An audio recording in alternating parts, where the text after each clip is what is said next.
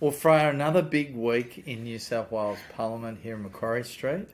We had the situation where in question time, it was extraordinarily difficult to actually get any answers to our questions. The police minister was repeatedly asked questions about what she did, what the Premier's office did, and there was just complete stonewalling. It was incredible to see, actually. It was a bit weird, and I was watching Question Time while it was happening, and it actually got to a point where the police minister, Yasmin Catley, was just like, oh, well, I've answered that before. And then would just walk off. She seemed to have prepared answers that in no sense met the question. And there was a real arrogance. It wasn't just her. There was a real arrogance about the way in which they were treating Parliament and treating questions within their portfolio, which I thought was actually quite troubling. And this minority Labor government has no entitlement to be arrogant. They should be responding to the people of New South Wales. And I think, and then also the police minister was then asked some questions about Law Enforcement Conduct Commission report into police and domestic violence. And it was almost as if she hadn't read the report, was unaware of the recommendations. She didn't even answer that. It was really almost in the nature of a Dorothy Dixer, and so from the opposition. And so really there are big questions about her performance and the performance generally of the MINS ministers with regard to their competency and being across their portfolio responsibilities. That's exactly right. It honestly did seem as though she had not read the report, which is quite slack. It's quite slack. While you're in opposition, maybe, but you're in government, and so you do have to step it up.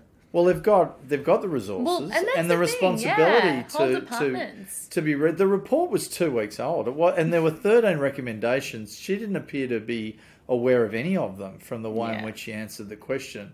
So that was very concerning. And then today, of course, ICAC dropped a massive 2-volume report with regard to Gladys Berejiklian. There's been a lot of discussion, bipartisan discussion, about the fact that ICAC has taken so long. It was September of 2021 when she last gave evidence, the last piece of evidence in that inquiry. It's taken an incredibly long period of time to write this report.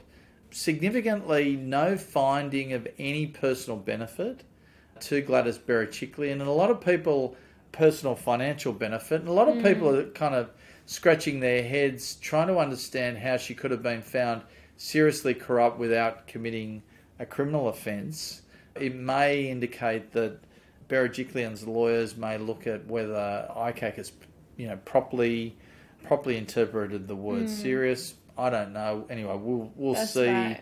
We'll see what they do. It's really in the hands of her lawyers now as to what they do. But look, no one can take away the fact that she led the state incredibly well. Yes. She worked enormously hard. Those of us who worked closely with her saw how hard she worked. Yeah. She had an image of being absolutely squeaky clean. So these findings against her are a surprise, to say the least, for the people that know her and worked with her. But anyway, I suspect that this has got a bit to play out. It's still relatively recent as we record this podcast. And I guess the other thing that happened on the last sitting day today of this week is the private members bill that was moved by Rory Amon, who has been a guest on our podcast, the member for Pittwater. He moved a bill to try and protect the offshore marine life in New South Wales, not only in his electorate, which of course is the Northern Beaches, but marine life throughout New South Wales from mining and other activities that would be harmful to that marine environment. And somewhat surprisingly, Alex Greenwich, with the support of many of the crossbench, moved to actually send it off to a committee rather than allow the Parliament, in the ordinary course, to debate the bill and to decide whether the Parliament will pass it or not. So slack. Well, I mean, do you think they can't possibly, after that, claim that they're genuinely interested in banning offshore mining? Or maybe they are, but they're more interested in blocking the Liberals from having any win on the environment than they are from actually protecting the environment. I don't actually want to put it in terms of win or loss for the Liberals. This is all about the communities along the New South Wales coastline, and their marine life will be, in a worse position in terms of its protection, while this process has now been the legislative process, which could have gone through the Parliament relatively quickly. We're unlikely to see any legislation now until the end of the year. We saw many of the coalition MPs with coastal seats, whether it be on the Central Coast, Adam Crouch, whether it be the member for Manly, James Griffin, Kelly Sloan, absolutely. We've got National Party MPs in Port Macquarie. We've got Coffs Harbour. Port Macquarie, is Leslie Williams, but Gurmesh Singh and other MPs, Oxley and so on. These electorates all go along the coast, but of course there are a number of non-coalition electorates who are impacted. Yes. Lismore, South Coast, Coogee, Bega. And where were they standing up and pushing the Labor Party to protect the marine life off their electorates? And Labor did commit to banning PEP 11. In fact, if I'm not mistaken, it was a 100-day commitment. So in their first 100 days in Parliament. And there were, as you just mentioned, multiple MPs with coastal electorates for whom this was a big issue for those. It was a big issue for those communities. And then to see those members turn around and go, oh, well, we're going to refer this to a committee. We're going to slow down the process. And then, they tried to find reasons that they could refer this to the committee. But, it wasn't needed. Kicking it into touch, kicking it down the track. Apparently, the parliamentary committee is going to determine the constitutional validity of the bill. I would have thought that's a matter for the courts. The bill was drafted with some care to only be concerned with New South Wales jurisdiction and not transgress into Commonwealth jurisdiction. So, look, it's all a bit disappointing, totally. and it would have been better for it to pass through the Legislative Assembly. Maybe in the August break, the upper house could have had a committee that looked at it, and we could have voted on it when the Parliament resumes after the July break. But that didn't happen. So and we obviously saw many MPs like Rory Amon, like Kelly Sloan, like James Griffin, like Adam Crouch, pretty passionate about protecting their electorates from offshore mining, underwater mining, and other activities within their electorate. So very disappointing that that's been pushed down the road by Labor with the support of some of the crossbench. Not all of it, but some of the crossbench. And very ironic, considering Chris Minns continually goes out and talks about how we're in a hung parliament and he's open to constructive feedback from all sides of politics. Broken promises all over the place. It hasn't really quite worked out the way that he presents it to the public. And I think that's disappointing in terms of the perception of his government and perception of the New South Wales Parliament. But look, another week in Macquarie Street. Yep. Great to have another episode of this podcast. Well, on this episode of Macquarie Street Matters, I'm very happy to welcome Matt Cross, the member for Davidson, an adjoining electorate to the great seat of Wahroonga. And Matt, welcome to Macquarie Street Matters. Thanks for joining us today. Thanks for having me, Alister. Well, Matt, we've now been sitting for about 4 weeks of the Parliament, the new Parliament. And how are you feeling? How are you settling in?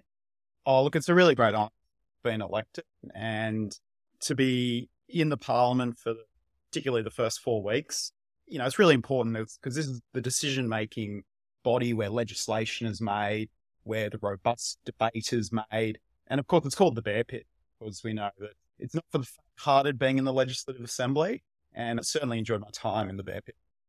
Now, you grew up on the North Shore. You attended St Leo's, which is in my electorate. Great school. And do you want to tell us a little bit about your journey into Parliament?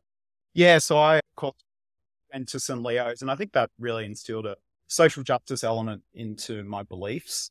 I think in politics, your values are just so important. So being able to have a really strong grounding is so important, particularly when thinking about how we influence or make decisions.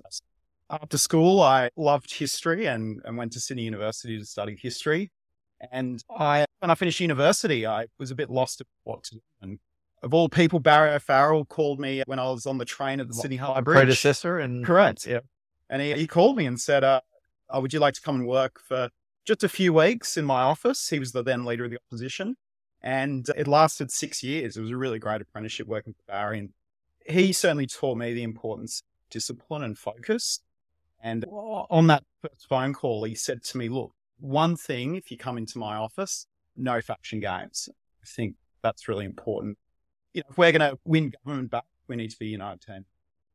No doubt about that. And focus is also, and discipline are very important messages. So you didn't just work for Barry O'Farrell, though. You also worked for Mike Baird.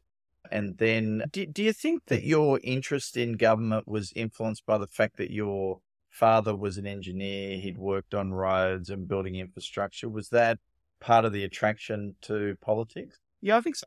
It's all about public service. And people talk about public service as just being, elected officials, also is bureaucracy. And, as Liberals, I think we should always respect public service. And from what Dad did, he built roads. And it was really, and he'd come home at night and you'd talk about what he was working on, the M2, the M7, game-changing infrastructure projects. And when he received his 40-year service medallion, his colleagues said that an amazing energy, integrity, and that's something that certainly, I'm really proud of him. And I think hopefully, certainly it does wash onto me. I look at public life. You may not realise, but my father actually spent 35 years working for the Hunter District Water Board, so looking after their property and so on. He trained as an architect in the Netherlands. So, yeah, this idea that you are building, I think it's a great privilege to have had family where they're committed to building our state and then being able to follow that on. Of course, the interesting interplay between elected representatives and the public service is that we have to ensure that the public service are serving the public. And that's the accountability on behalf of the community to not be against them, but to be ensuring that their focus remains on doing the best for our state. Yeah, you're absolutely right. And when I worked for Barry Farrell and Mike Baird in the Premier's office, what we always expected from the public service was frank and fearless advice. Tell us what you really think. And then, certainly we as myself as being an advisor, but certainly Barry and Mike would then make decisions based on that frank and fearless advice. We can do the political overlay on it, but in terms of the real raw public policy, the public service is just so important for that. And so after working for Barry and then Mike Baird, you then, I think, left sort of direct politics and did some other things. What were some of the other things that you've done? So I think it's really important for anyone who wants to go into politics, elected politics, that they do get that experience in the and non-profit sectors, and that's exactly what I did. So I worked at the Property Council of Australia, and certainly the issues that we were talking about, things like home ownership, renting, sustainability when it comes to buildings, so important. I had a stint at KPMG being a management consultant, and that was important because clearly leadership is about solving problems, and that's certainly what we did. And then finally, the last 4 years, just before I got elected, was working in medical research. And just a shout out to all medical researchers out there. They are just amazing individuals that are, certainly that's where I get my interest in preventative. Well, all researchers in a sense, because researchers are actually helping with the advancement of society. whether it be medicine, whether it be other scientific areas, whether it be social research. I mean, they're all providing the foundations for society to continue to advance. Incredibly important. The quiet achievers, maybe not acknowledged enough, actually, in our community. So you spoke, and then, of course, you went and did some further study. You went to Harvard, met your wife there. Oh, that was the best thing. Moving to the US. So, of course, my wife Jessica, she's originally from Haiti and then migrated to the United States when she was 17. And I was so blessed to be able to meet her. Our paths crossed when you were studying overseas, and she decided to move to Australia. And look, I can say this, I wouldn't be the person I am today, or even in Parliament, without having that love and support at home. Now, other than Jessica, what was actually your most important take out of the Kennedy School and going to Harvard? So the Kennedy School is, of course, named after John F. Kennedy. And in his famous inaugural speech, he said, ask not what you can do for your country. Ask what you can do for your country. And I think that's just so important. Public service is serving others, making sure that you're leaving to the next generation a society that's even greater than what we inherited. So that focus on public service really did come really strong.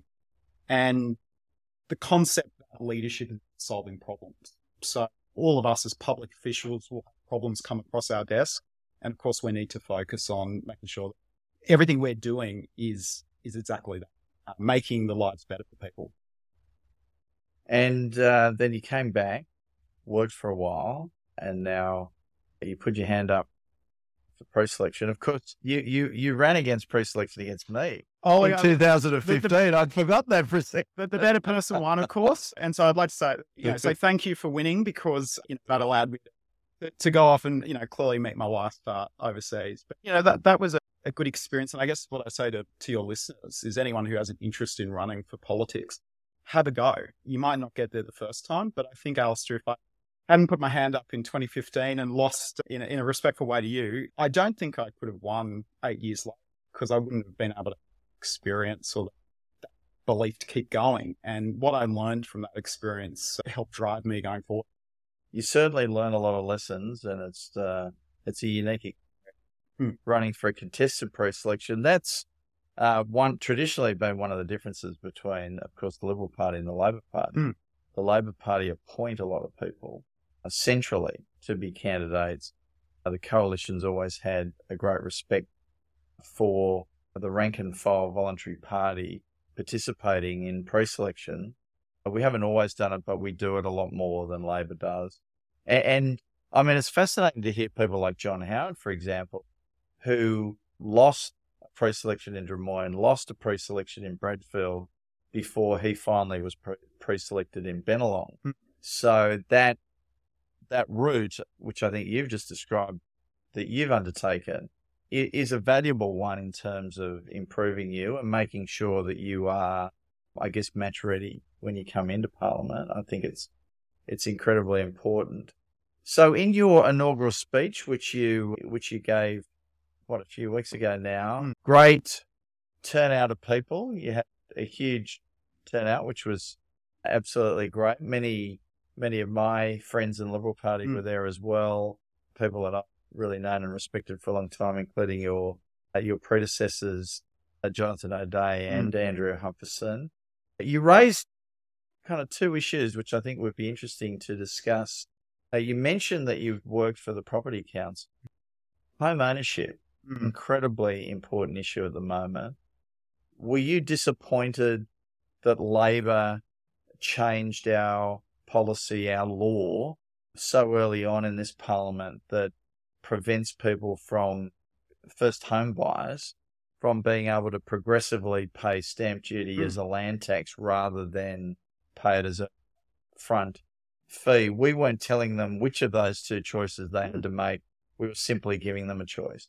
Yeah, that's right. And in a speech I gave in Parliament a few days after my inaugural speech, I spoke about the March of Patriots. It's a book written by Paul Kelly, in which he talks about the Hawke-Keating reforms, but continued under Howard and Costello. And as we know, the GST that came in was about overall tax reform. And stamp duty and payroll tax, there were opportunities there to remove them as state tax with this GST. It didn't happen. So the next best thing on a state level is to give people choice. Do you pay an upfront stamp duty or do you pay broad-based land tax? And credit to Dominic Perrottet, who I believe, is a patriot and is marching as a marching patriot, pushing this reform. And New South Wales had to make tough decisions to do it because, of course, stamp duty is a very attractive form of revenue for government. We believe in home ownership, and this is people now not having to save up that on the median price, $50,000 of stamp duty.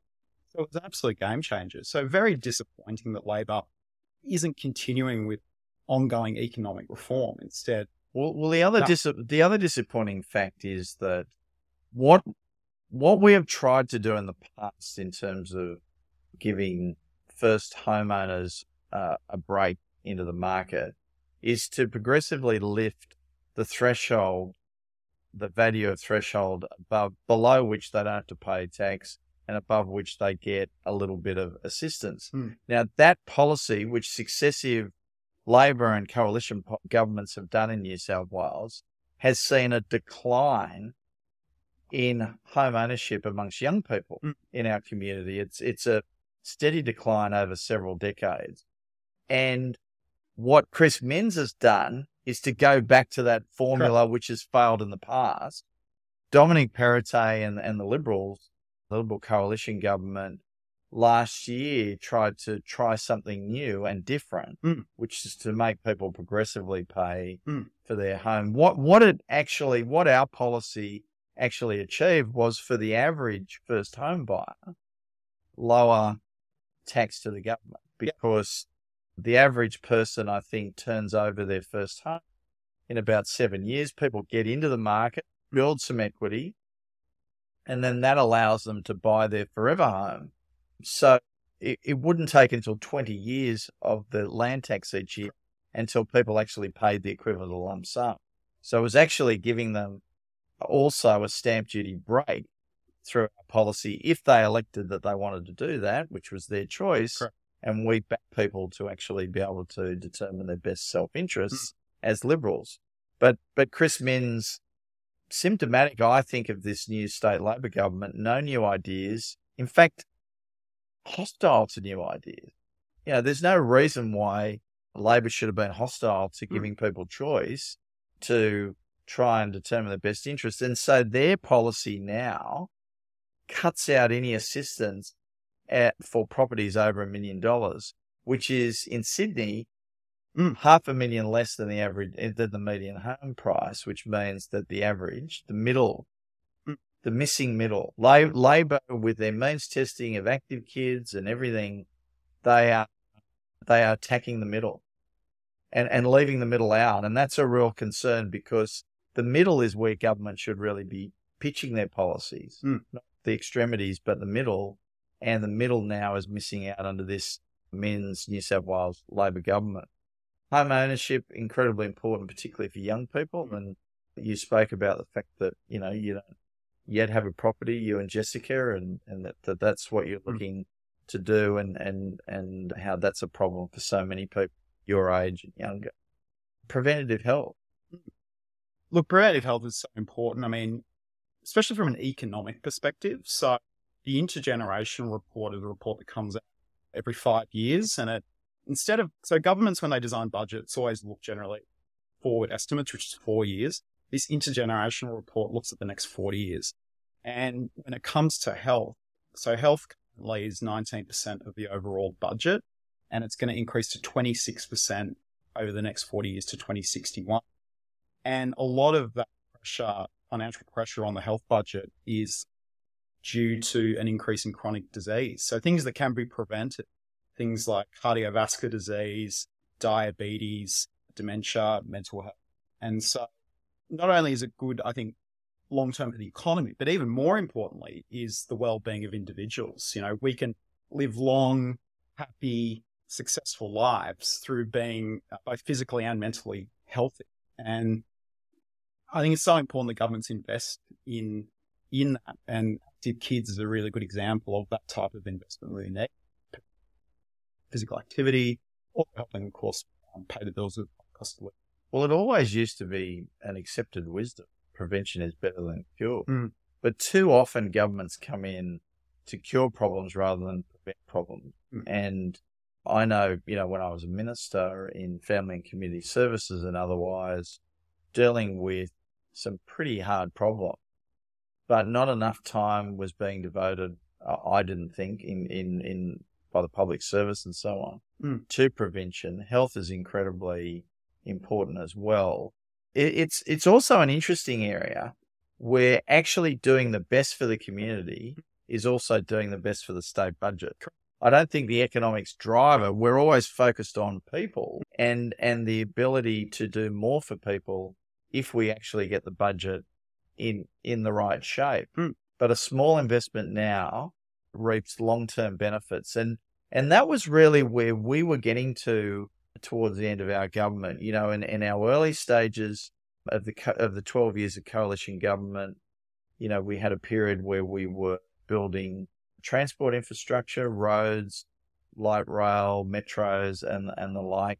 We then pivoted to social infrastructure, building a lot of schools, building a lot of hospitals, medical facilities, and then a bit COVID interrupted, unfortunately, and that last term we had record drought, record bushfires, a global pandemic, floods before the global pandemic, and floods again. So we were having to manage a lot of difficulties, but we still managed to start to pivot from that social infrastructure into greater investment on our human infrastructure, which is so important. And whether it was record funding for skills and training, whether it was record funding for future economy and the rest of it, we're really focusing more and more on our human capital, which I think what you're talking about, preventative medicine, preventative health, is really looking at our human capital, recognizing